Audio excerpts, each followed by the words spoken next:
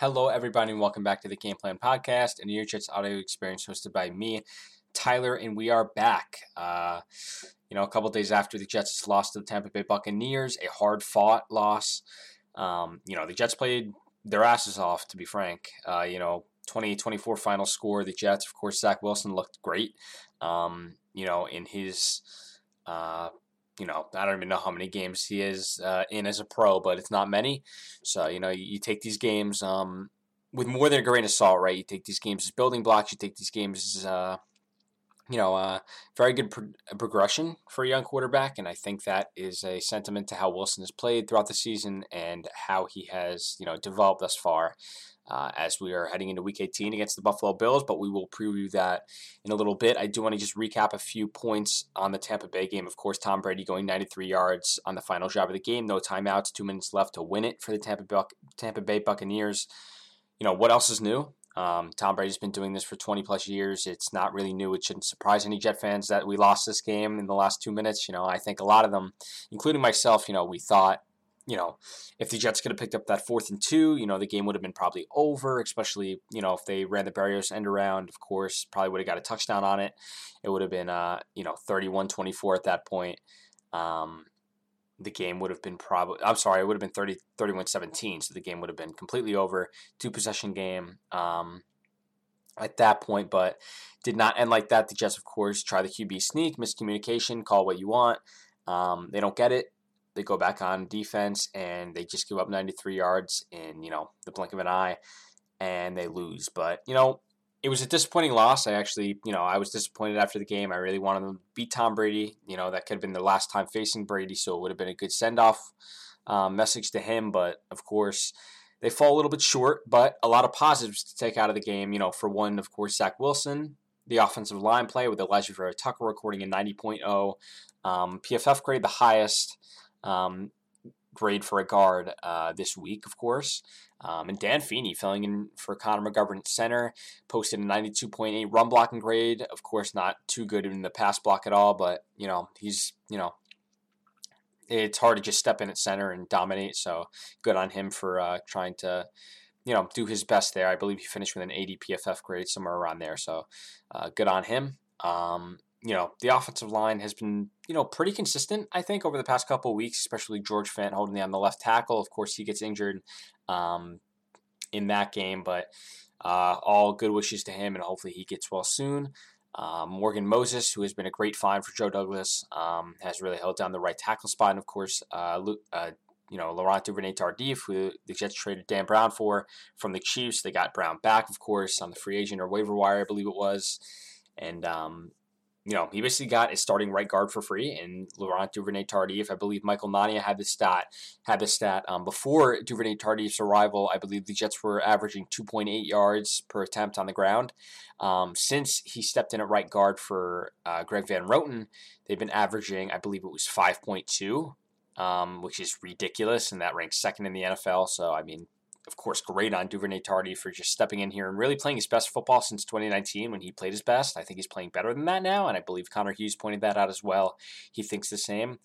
But, of course, great on the offensive line for staying consistent and trying to protect Zach as much as possible, throughout these past couple of weeks where he has really thrived, throwing the ball, running the ball, and all the above. So, just wanted to give a quick shout out to them. Of course, Kenny Yeboah stepped up at tight end with, the injuries there. I believe they only had 2 active tight ends, Yeboah and Dan Brown. Of course, Nick Bawden at fullback, he could be a little bit of a pass catcher there out of the backfield, but Yeboah really stepped up and played a great game, I thought. Caught some crucial passes and really showed his athleticism and ability to catch the football at tight end. We haven't really seen that from Yeboah, an undrafted free agent a year ago. At Ole Miss, I think he can really step on here and make an impact for this team moving forward, and hopefully he gets more of an opportunity in Week 18 against the Buffalo Bills. On defense, I think the defense played okay. Of course, they gave up 400 yards to Tom Brady and a couple touchdowns, but it's Tom Brady. It's the Buccaneers offense, and even with injuries, they're still dominant. They'll dominate really any team around the NFL, so I think the Jets did a fine job limiting Tom Brady to his, some of his strengths, of course, outwilled the Jets at points, but I think they held him down quite well. considering the circumstances that they were put in this game with some of the injuries on there. And, of course, losing Carl Lawson for the season, but that was prior.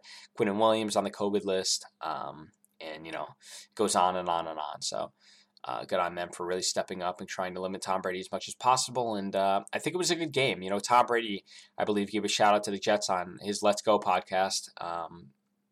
You can find that on Apple, Spotify, and anywhere you listen to podcasts. But he gave a quick shout out to the Jets. If they played as well as they did across the season, they would have more than 4 wins, I believe he said, and it's pretty true. I think they played really well, almost spotless football against the Buccaneers, and it makes you wonder. If they play that kind of football all year, how many wins would they really have? It's hypothetical, but it's good to think about. It's cool to think about. And I think Brady brings up a good point there. So respect for him for signing the ball for Eccles as well. I don't really understand the complaints with that. I think it's really cool on Eccles. And, I think it's cool for Brady signing a ball. He's never done that before. Don't believe he's going to do it again, as he said.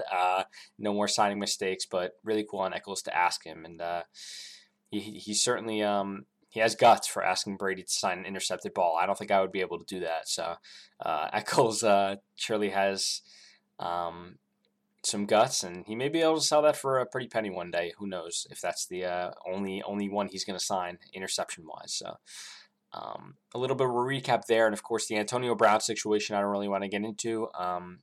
Hopefully he finds help. Hopefully he finds the help he deserves and needs. But yeah, all that is good and dandy, and the Jets do have a game, their final game in Buffalo at Orchard Park in Week 18 against the Buffalo Bills, who are fighting for the division. That game is going to be on at 4:25 as it was flexed from the 1 o'clock p.m. window. Kind of surprised that it was flexed, to be honest. I believe they have Kevin Harlan and Trent Graham on the call on CBS. That should be a very entertaining game. I think it's going to be a lot closer than people think. I think the Jets getting healthier with Quinnen Williams, with Tyler Kroft, and some guys are coming back now, and I think it's going to be interesting to see if the Jets can compete with the Bills and see if they can put up that same level of competition that they did against the Buccaneers, and it's going to be really interesting if they can, because I think the Bills are a little worse than the Buccaneers, honestly, right now. They have a good offense, of course, but I think Josh Allen's struggling a bit. Their defense struggles against the run, very good against the pass, excellent against the pass. Of course, the Jets got blown out against Buffalo last time they played them with Mike White, throwing 4 interceptions at MetLife Stadium. But things have changed. Zach Wilson is now under center, and he will face Josh Allen for the first time in his young career. Hopefully, those two could face off, plenty of times over their careers in the AFC East. So that's where that stands as of right now. We'll see. With the injuries on the injury front, of course, Michael Carter, running back, is nursing a concussion. It looks good for him on Sunday, though, per Saleh. Elijah Moore working on the side field with trainers today.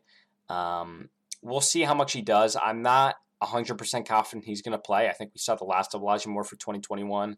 But I hope I'm wrong. I hope he does play. And that is about that. Trying to think of any more injuries that I'm missing. I probably am, but I can't really think right now. But yeah, other than that, we'll see if the Jets can finish strong, right? They're 4-12. See if they can finish the season 5-12. Don't want to go to 4-13. 13 losses never looks good. 5 wins always looks better than 4. So hopefully they can maybe win another game. Swing some of that momentum into the offseason. Of course, it's not going to transfer into next season. I don't really like that mantra or narrative there, but hopefully they can get something going into the offseason and, maybe swing some of these free agents our way. I believe C.J. Mosley said today after, receiving his MVP award from the team, which I will reveal all the awards in a second. I have to pull up the list, but C.J. Mosley said, he's not really a talker, but he will try to influence some free agents to sign with the New York Jets. And, you really always appreciate him. He's going the Jamal Adams route, even though Jamal obviously didn't end the way we all wanted it to, but that's that. So I will just list off some of the awards here.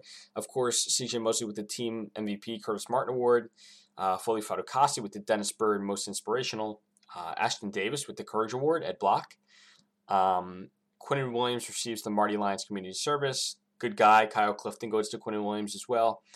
The Bill Hampton Rookie Who Acts Most Like a Pro Award goes to Elijah Moore, and the Good Guy Media Award, Gerald Escanci, I think you pronounce that Escanci, goes to C.J. Mosley. So congratulations to those guys. They all deserve it. Hard-fought season, hard-fought 17 games, and it's coming to an end. We go through the season all sad and, with 4 wins, but when it does come to an end, it's a little bittersweet because, you go into the offseason, this is really the Jets' playground. This is when they go, and sign all the big free agents, and you get excited for the draft. But, game days is really nothing like it. So I think we're all going to miss that on Sundays. You might take it for granted throughout the season, but it's very special, and I think shouldn't take that for granted, during the season. I think it's a lot more special than we make it out to be, even if we only have 4 wins. Other than that, I really appreciate everyone tuning in for this episode of the Game Plan Podcast. I am Tyler. You can check out my social medias at New York Jets Game Plan on Instagram and New York Jets Game Plan on Twitter. And of course, read some of my scouting articles on the Jet Press. I did just finish up my last one on the Buffalo Bills that is set to come out soon. If it's not already, go check that out. And without further ado, I will see you next week for maybe a little preview of the offseason or a recap of Buffalo Bills. So see you then.